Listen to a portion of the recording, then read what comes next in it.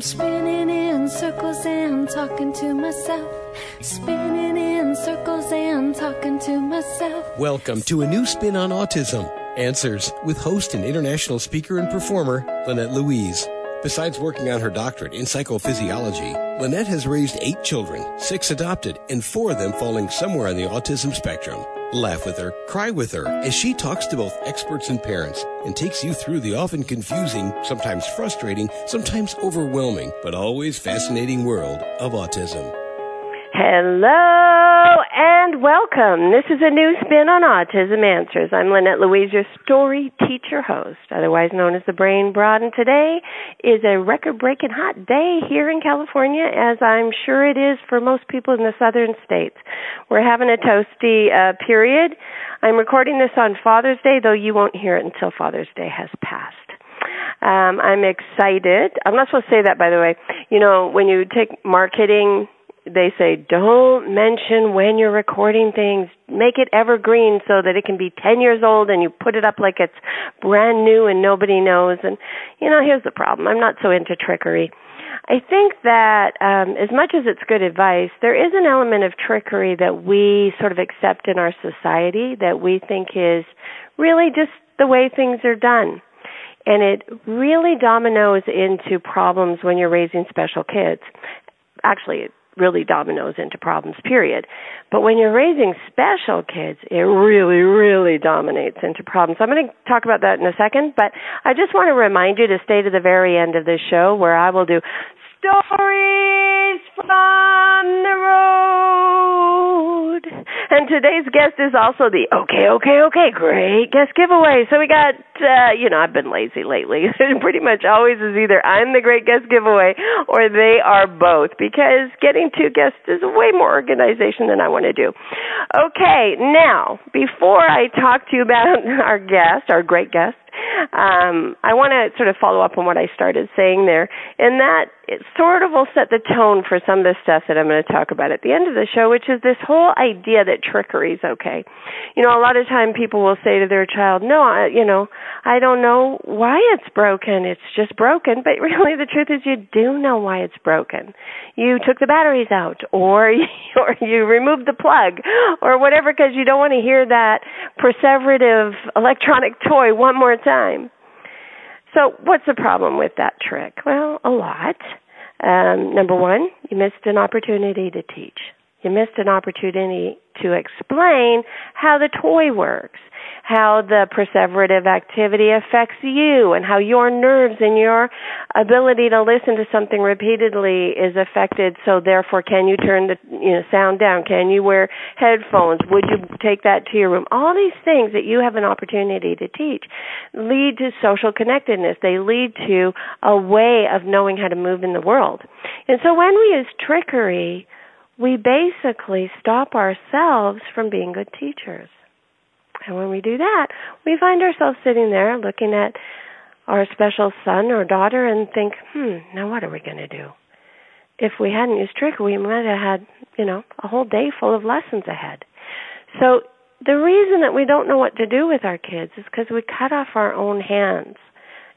We stop ourselves from using what's right there in front of us by not wanting to risk a meltdown or not wanting to embrace a problem with thinking that the child can't understand, so therefore not explaining. No child understands when you start explaining. It's the explaining that leads to the understanding, not the other way around. And there's an awful lot of therapies out there trying to get the kids' brains ready to understand, and then we'll explain, checking and testing to make sure the kid understands before we explain. No, the explaining is the way that the brain becomes ready to understand. So just start, okay? No more trickery. I won't trick you and say it's not Father's Day, even though you're not going to hear it till after Father's Day.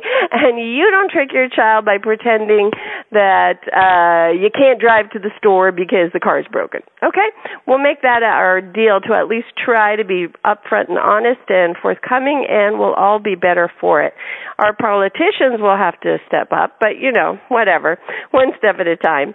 All right, so today's guest is wonderful. Her name is Nicole Humphreys. I'm really excited to have her cover on for a lot of reasons. One I mentioned already, I'm not that organized.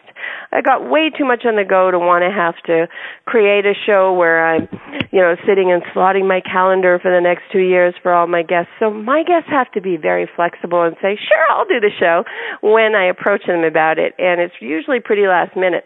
So Nicole is just that, super flexible and super willing to step up and say, yeah, let's share what I just did and what I just created with your audience. So I asked her, she's here, this makes me happy, but additionally she's written a book. And I love the look of this book, but I have not read it. My favorite thing is the title. So before, and she's maybe going to give one away to you. So before I go any further and tell her story before she has a chance to, I'm going to invite her to say hello. So thank you for being here, Nicole. Frankly. So I have a question. I have two names for you. I have Nicole Humphreys and I have Nicole Wright. So is it Nicole Humphreys Wright? Is that your full name? The Humphreys is my maiden name, and I use that on Facebook just to distinguish who I am, but my name is Nicole Wright. Okay, marvelous. Okay, so now we got that figured out. Let's talk about you, your story, your backstory. Why are you on the show? This is an autism show. Sure. Let's start with that. Well, because autism hits home for us. My oldest son has autism. He's 11 years old. He was diagnosed at the age of 3. We started the journey actually a little prior to 3. We saw some concerns around 18 months, and so we started early intervention as quickly as we could. And from there, continued on with wraparound service and help within the school. So that's about my oldest. His name is Johnny, but I also have 3 typical children. So the basis of my story was Happy Friends is the title of the book. Isn't that great? I love that. Right away, I just love that. Happy Friends. It already sends a message. We don't even need to read the book. Everybody just remember the title. No, I'm kidding. Go on, explain. So for Johnny, he has such difficulty reaching out to others and social anxiety, but he has created such a great friendship with his siblings. And as much as I wanted to reach my child with autism, I wanted to reach my typical children as well, and for them to understand that they're going to come across a lot of different people in life that are different from them. They're going to think differently. They're going to act differently. They're going to do things differently than they are. But on both ends, we need to have acceptance and kindness. Kindness is the key, and that is what I really want to teach my children. Johnny specifically, with having all of his social issues, I want him to realize that he can step outside of his boundaries and be kind. No matter what, he can be kind. And with my typical children, the same rule follows. No matter if someone's different, you can always be kind. And so that is the basis of my story. That's very cool. So let's start with the premise of the show, which I often forget to do, is to have a question that we answer. So let's start with this question. What is the definition of kindness, especially as it relates to someone with a social challenge like autism? For Johnny, the definition of kindness, I think, for him is just being open to other people. Because with him, he even has a difficulty even just with body language. When people that know him and are friendly to him, he still has a difficulty with eye contact. Even so much so that he may turn his body away from the individual when they're speaking to him. So we've had a lot of conversations and a lot of role-playing with him about how do we talk when we're talking to our friends. How can we show that we're being kind? Okay, we can look them in the eye. We can turn our body towards them. We can show with our body language that we care the other person is talking to us and being friendly. Okay, so let's say that he said to you, but the problem is I can't hear when I'm looking. Mm-hmm. Yeah. Then what? Then what? How do we adapt the definition of kindness? Yes. Sometimes for him, too, we give him sunglasses so that maybe you can't necessarily see his eyes, but as long as he has his body turned towards the person, that's another way that he can still, with his body language, so I'm interested in what you're saying. I'm going to be near you while you're speaking to me. I care that you're talking to me. Yeah, that's cool. I remember when I adopted Dar, I couldn't get eye contact, and I put sunglasses on, and as soon as I put them on me, he immediately was like, "Where'd your eyes go?" And he was looking for my eyes, right? That, of course, didn't last. He very quickly figured it out, but then that gave me an idea that I could play with that kind of presentation, and which is much like what you're saying. So I think it's an important point. How do we adapt the definition of proper social behavior for the child who needs adaptation? I love that answer. Let's play with a few more. So let's say he is feeling their energy is too desperate or too loud in some way. So how would you then adapt attending to them, since you said keep the body close? What would you do instead? Right. Well, for him, he is verbal, and he can understand a lot of things. So we do talk to him about a lot of different things. So he does have social stories, and we actually got even some cue cards from one of our TSS workers that worked with him, and he had a favorite. SpongeBob was a favorite of his for quite a long time.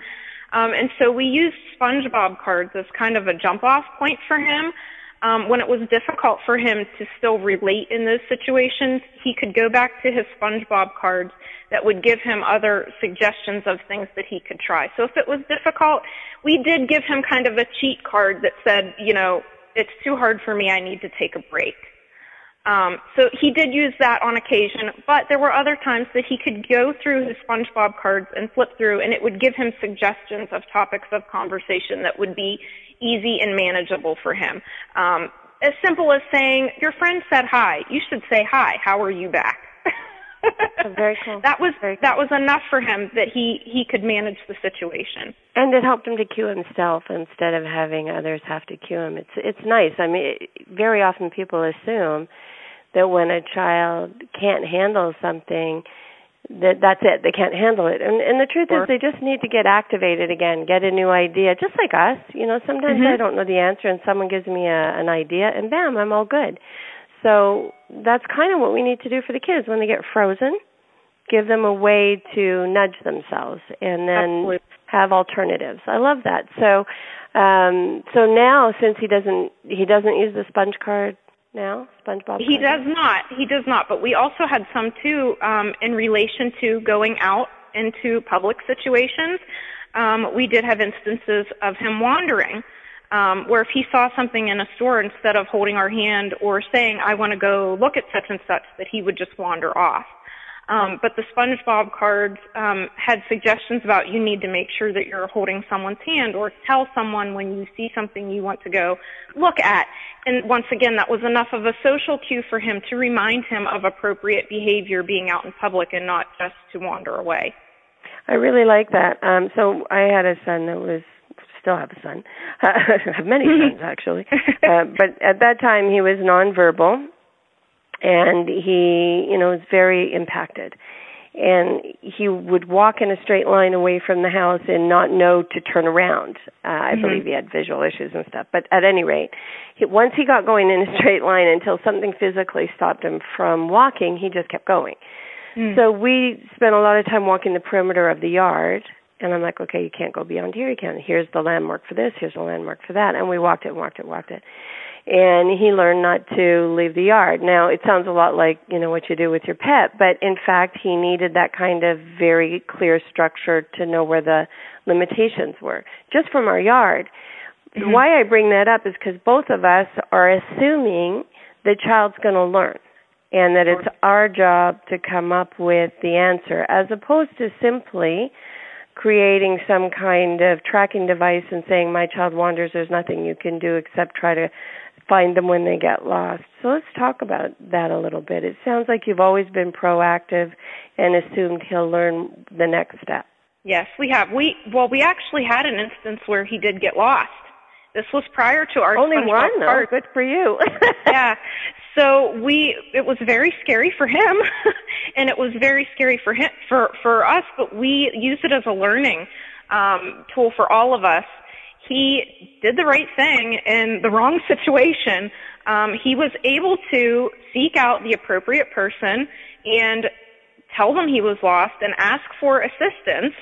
and we were able to reconnect and find each other. And so because of the negative, we came up with, okay, what do we need to do to address this issue, because we don't want this to happen anymore. What are we going to do to fix this, to help you and help us know how to navigate some of these things? And so that was when we came up with the SpongeBob cards, and it really has helped us, and it really helped him too to have that just cue as to what he needs to know to do when he's out.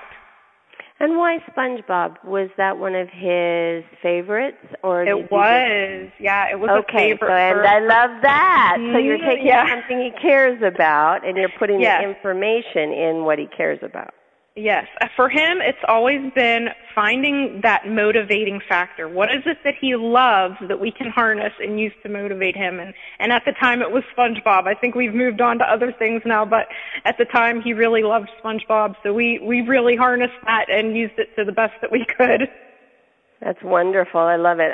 For my son, a different son, I don't have too many. It was Roger Rabbit. So everything was about Roger Rabbit for the longest time. And if you didn't want him to do something, you had to say, please. There's something really delightful about these special interests, you know. Yes. So tell us a story that, instead of so much learning, before we go to break, tell us a story that pops to mind for you that has to do with, you know, just something cute and gorgeous to listen to about him learning a kindness lesson. Johnny has always been very sweet with his brother, and as I said, that's kind of my highlight of my book, is just being kindness and being friendly. And we use his brother's name is Isaac, in a lot of situations, because Isaac is willing to learn with Johnny. And we had an instance where we were out and about without Isaac, and Johnny, of course, remembered his brother, and it was very important to him that we get something special for Isaac while we were out, because he felt like Isaac had earned a reward. And so that was one of the things. He wanted to choose a toy for Isaac, and he did, and he chose the special toy. Isaac really enjoyed tractors, and so he had picked out a tractor to give to his brother. And that has always touched me, because I felt for him, it took a lot for him to think about his brother and what his brother liked, and the fact that he was willing to pick something out on his own. Right, so, and something that wasn't his special interest, but was his brother's interest, it's a big learning. I remember way back when I was a kid, there was, I don't know if anybody is as old as me listening to the show, but there was a little sort of kids magazine that came out, and it was a Humpty Dumpty magazine, and they had all these different cool things in it. And one time it had this story. It's the only story I remember from all the years of getting this magazine, and it was about Humpty Dumpty buys a present for his friend, but he buys something he wants. So, you know, it's this whole learning of, you know, his friend didn't appreciate the present, and he feels like his friend is selfish and all this and ungrateful, and finally he understands that a gift is when you know, really care about the other person enough to buy them what they want. Sure. And I found that really eye-opening as a young child. I hadn't ever thought that way. Somehow that had missed me.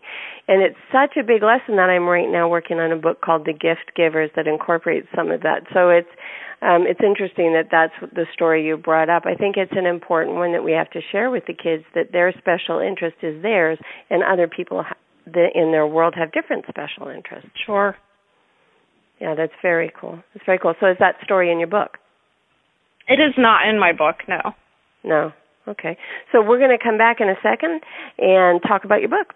So you are listening to A New Spin on Autism Answers. I'm Lynette Louise, your story teacher host, otherwise known as the Brain Broad. And today is a hot, scorching day. So here, at least here in California, it's toasty, toasty, toasty outside, and I can hardly wait to hang up because there's no air conditioning in this room. Okay, so remember to stay to the very end of the show where we will have stories from the road. And just before that, we're going to be talking a little bit more with Michelle Wright, and she's going to offer up, because she's the okay, great guest giveaway, she's going to offer up a copy of the book. So we are back. That was easy and fun. All right, so Michelle, let's just talk a little bit about the book. What made you decide to write it? I have been enjoying writing for a long time, and like I said earlier, I really wanted to highlight something for not just my special child, but my typical child as well. And I like that I could kind of tailor it to things that we've talked about here at home with all of them, to include them in the story. And what about, I'm just wondering if this was one of your motivators, mainly because it's one of mine, and I want to see if we match in this. I had a lot of kids. 8 kids is a lot of kids, and they had to be friends and do the buddy system and all that. And so I've never felt very good about the way the world's always pointing to the other children, the quote-unquote neurotypical children, and saying, look how they get left behind and how they're not benefited and how having a special person in the house means that all the attention goes to the special person and these poor siblings are negatively impacted. So one of my goals, I like that you're laughing, one of my goals has always been to turn that myth around. So has that had anything to do with your motivation for writing this? Sure. We try to be as even-keeled as we can, with all 4 of them. No, they all 4 learn things so differently from each other, whether they're typical or not. They're going to learn things differently. But so we've always tried to kind of keep that, whatever our goals are for one of them is the goal for all of them. And one of my daughters, she was so cute. She was probably 4 at the time. We had talked always about autism in our family. We've talked about it many times. And I said to her one time, well, who in our family has autism? And she said, Johnny. And then she looked at me and kind of had a puzzled look on her face. And she said, well, wait, does he get a prize for that? Oh, my gosh. Now that's cute. That's really cute. Do you feel that your kids were negatively affected by having an autistic sibling? I don't. I think that they have benefited from it in many ways. Just once again, to see people that are going to be different, all walks of life are going to be different, and we can always be kind. It doesn't matter if they're different or if they act differently or look differently or talk differently. We can be kind no matter what. And I don't think it's impacted them negatively at all. I almost think for the better, because they have had avenues where they've met different people, and it's been a benefit to them because it's been a learning experience. Right. It's almost impossible unless you really, really try to make it happen. It's pretty difficult to have a special sibling in the house and not learn that diversity isn't necessarily a negative. And the advantage to that really is being able to walk in the world and accept different cultures and see the value everywhere and know that you have to adapt. I mean, an insult in one country is a compliment in another, and so you are more naturally equipped to understand that when you come from a home with a special child, I believe. Sure. Absolutely. All right, so what's let's start with how many books you're going to give away, 1 or 2? We can give away 2. Awesome. All right, so anybody who wants a copy of Happy Friends, and quite frankly, I think you should just go for it because if you know anyone cranky, you can give it to them. So if you want a copy of Happy Friends, send me an email to my personal email at mom, spelled with an O, not a U, MOM, 4, evermore. So it reads Mom Forevermore at Juno, Juo, not Gmail, Juno. So momforevermore@juno.com. In the subject line, you put happy, happy, happy friends. 3 happies. And the first 2 people to do that will get a free book, and I'll pass you to Nicole. Sorry, I know I'm Michelle Wright, and you almost became her. Many people know her, actually. So, all right, so that's fantastic. Thank you for being so generous and being willing to share that. When you think of all that you've learned as the mom of so many kids and trying to, make this sort of a kind, beautiful place within which to integrate, what was the hardest and what was the most wonderful? Probably the hardest was for myself. We talk about how our kids have a difficulty with going with the flow. I think sometimes as moms, we forget that too. We have these expectations of our children, and I think sometimes we need to let that go and let them be. Let them be who they are. And go with the flow. I'm sure times before that you've talked about, if your child needs to just take a break and sit on the floor and play for a little bit, then that's where you meet them. You meet them where they are. Sometimes let go of the expectation. Go with the flow. If they need to play with them. You only have the time for such a short amount of time. And I'm so thankful for the time that I've had. So I think that takes it for the negative and for the positive, because you can take those moments that you think are going to be difficult, and turn them into the positive. And I hope that I've been able to do that with my kids. That's definitely been a high. So have you tell us a story about one time when it was really hard to do it and you pulled it off? I think Johnny had difficulty with transitions, so much so that because he was having a difficulty verbalizing his emotions, he would get so upset when I would leave the car, to the point that he would kick and scream and spit and get very, very upset. And it would upset me, and it would frustrate me, and I had to meet him where he was. And in that instance, I thought, okay, let's take a break.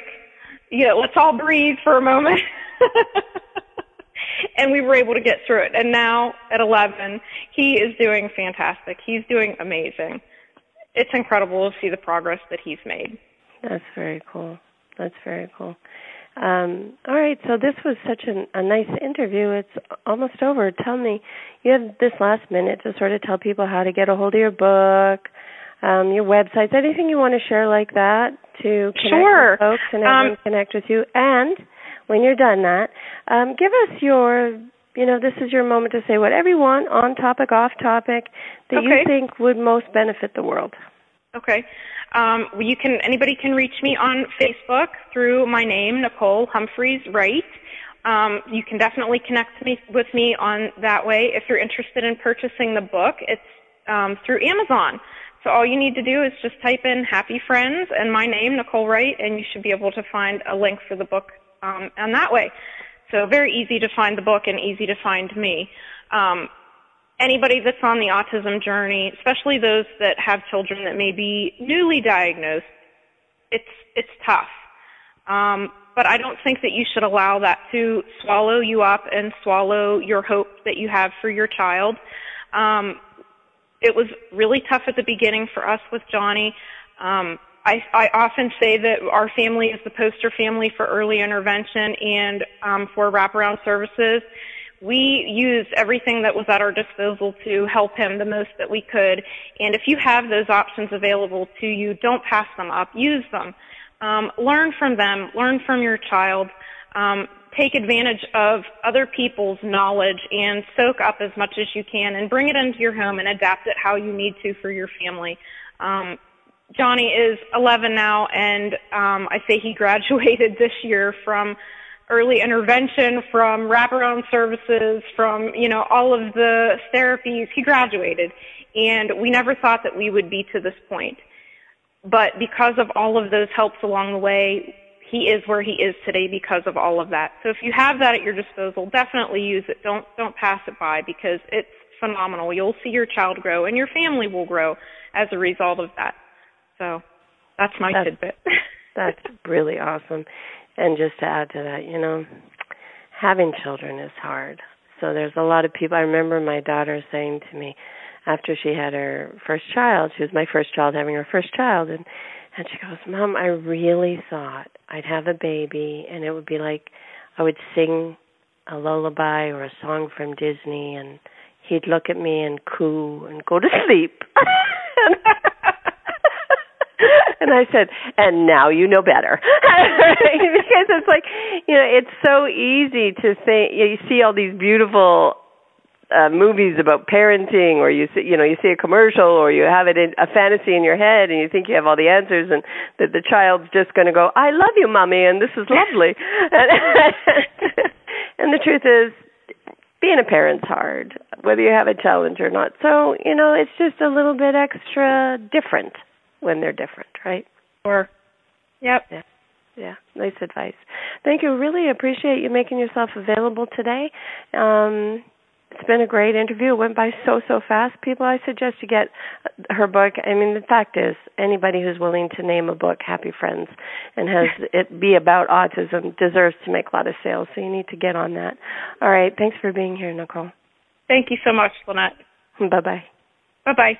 And that was Nicole Humphreys-Wright, or Nicole Wright, the author of Happy Friends. All right, well, she was our okay, great guest giveaway. So that means it is now time for Stories from the Road.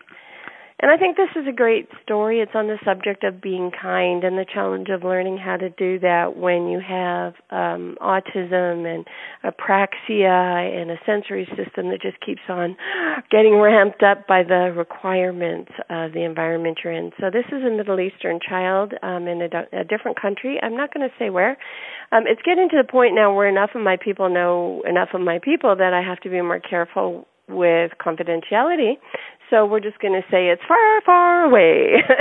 and he's going through a rough time right now. He's been doing really well. It comes on and off with rough times. One of the reasons is he was on Prozac. And if I had anything to say about how doctors handled handing out drugs to children or adults, period, it would be always make you aware of what the withdrawal will be like should they change their mind. Or should the parent change their mind, or the patient change their mind about taking that particular drug? Because if you don't know the withdrawal challenges that you're accepting when you take a drug, you really are being, I think that's malpractice. I think you must know what you're getting into. So one of the things about Prozac is it waxes and wanes for a long time. Not for everyone, but most people have a real hard time with it. And so you can be doing fine, and then all of a sudden you get the Prozac headache. And so it can go on and on and on, even though you long ago quit using the Prozac. So that's the case here. And so when the child goes through one of these sort of regressive periods of withdrawal, he, of course, is suffering. And if he happens to also be in school where everybody's asking him to handle it, it can become really negative, and he is not kind. But part of that has to do with the lack of kindness coming his way. So let's define kindness. Everybody in support of this child, by the way, loves him tremendously and is tremendously kind and tremendously supportive. But we have a definition of what it looks like when we ask children to behave in school. We reward the outburst by then later pulling them away and sticking them in a room and giving a lecture. There's a lot of things that we naturally do because our parents did it and their parents did it. And so there's sort of an agreed upon belief about what kindness looks like and how it should be taught that happens in many schools, and that's the case here. And it really just requires redefining. So kindness, in the case of someone who, when you see that they're struggling with something, kindness is to not raise the bar in that moment. Don't ask something of the child in that moment. Kindness is to say, all right, looks like you need a minute. And I love that Nicole mentioned that, because sometimes asking of yourself to notice their need so that you can say, yeah, it looks like you need a minute, so I'm going to back off for a second. And then teaching the person to find a way to tell you when they need a minute, and then find a way without a prompt and without a tangible, but with words to tell you that's the real job here. So kindness starts in the environment. It's our job. We have to teach kindness, and it goes back to the story that I shared about Humpty Dumpty. He was giving a gift that he wanted. When we ask a child who has a sensory overload situation to behave in the way that we want, we are not being kind necessarily.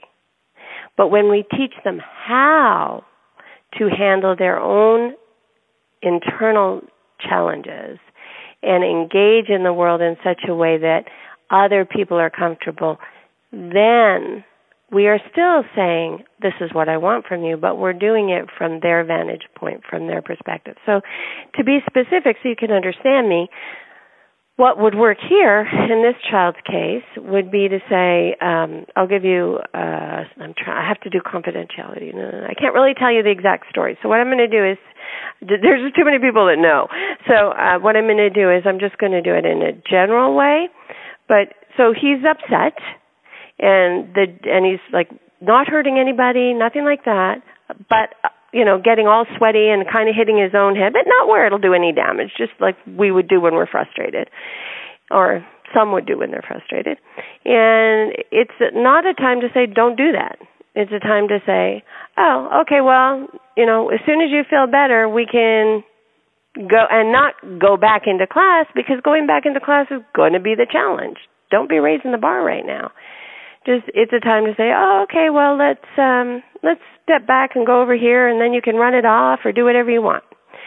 Once he's decelerated, then it's again our job, not in a lecture, not in a, this is what you did wrong kind of way, but to say, it looks like maybe it's not such a great day to be around other kids because the way you acted makes me feel like you might not be very comfortable around these kids. So let's go home. We'll try again tomorrow. And here's why.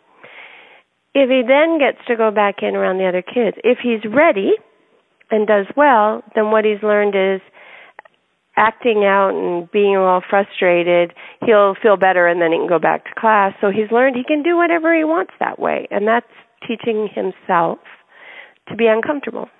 It's not what you want to teach. And if he's not quite ready but thought he was, when he gets in that classroom, you'll have another meltdown and he might hurt somebody. So the action that you want to take is to respect the moment, not raise the bar, but also, as soon as it's decelerated, say, because of this, to keep everyone safe and to help you have a good relationship with everyone, we're going to leave. And I know there's a lot of people going, no, you have to push through and you have to stay at school and you have to all this. Yeah, no, you don't. Think about it. What are you really teaching? Are you teaching that school is more important than him learning to handle friendship? I don't think so. Friendship is the skill he needs to be able to handle for his whole life.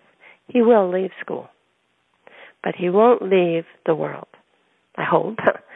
And so he needs to know how to handle human beings and himself in the company of human beings. That's your goal. That's your lesson. That's being kind to someone with a challenge. All right? That's my opinion. Take it to the bank or don't. My name's Lynette Louise. I'm your story teacher host, and you've been listening to A New Spin on Autism Answers. Today's question is, what is kind? And today's answer is adaptation. Adaptation to the situation, the person, and with an outlook that includes friendship. That's kind. All right. Thank you for being here, because without you, I would just be talking to myself. Thank you for joining the show today. Lynette is the author of the refreshingly honest and at times hilarious new book, Miracles Are Made, a real-life guide to autism. You can purchase this and other materials by looking on the webtalkradio.net website and clicking on the covers. You can also click through to her Facebook page and check out any show you may have missed by looking in the archives. We'll see you soon for another edition of A New Spin on Autism Answers. Spinning in circles and talking to myself. Spinning in circles and talking to myself. Spinning in circles and talking to myself. I can't hear you.